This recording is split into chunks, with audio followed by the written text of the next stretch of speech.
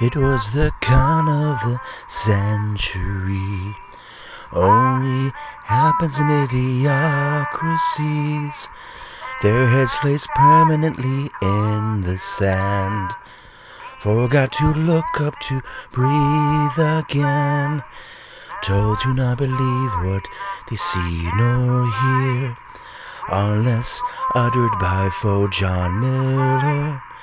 He authored the con of the century on a huge bathroom stall with a Sharpie.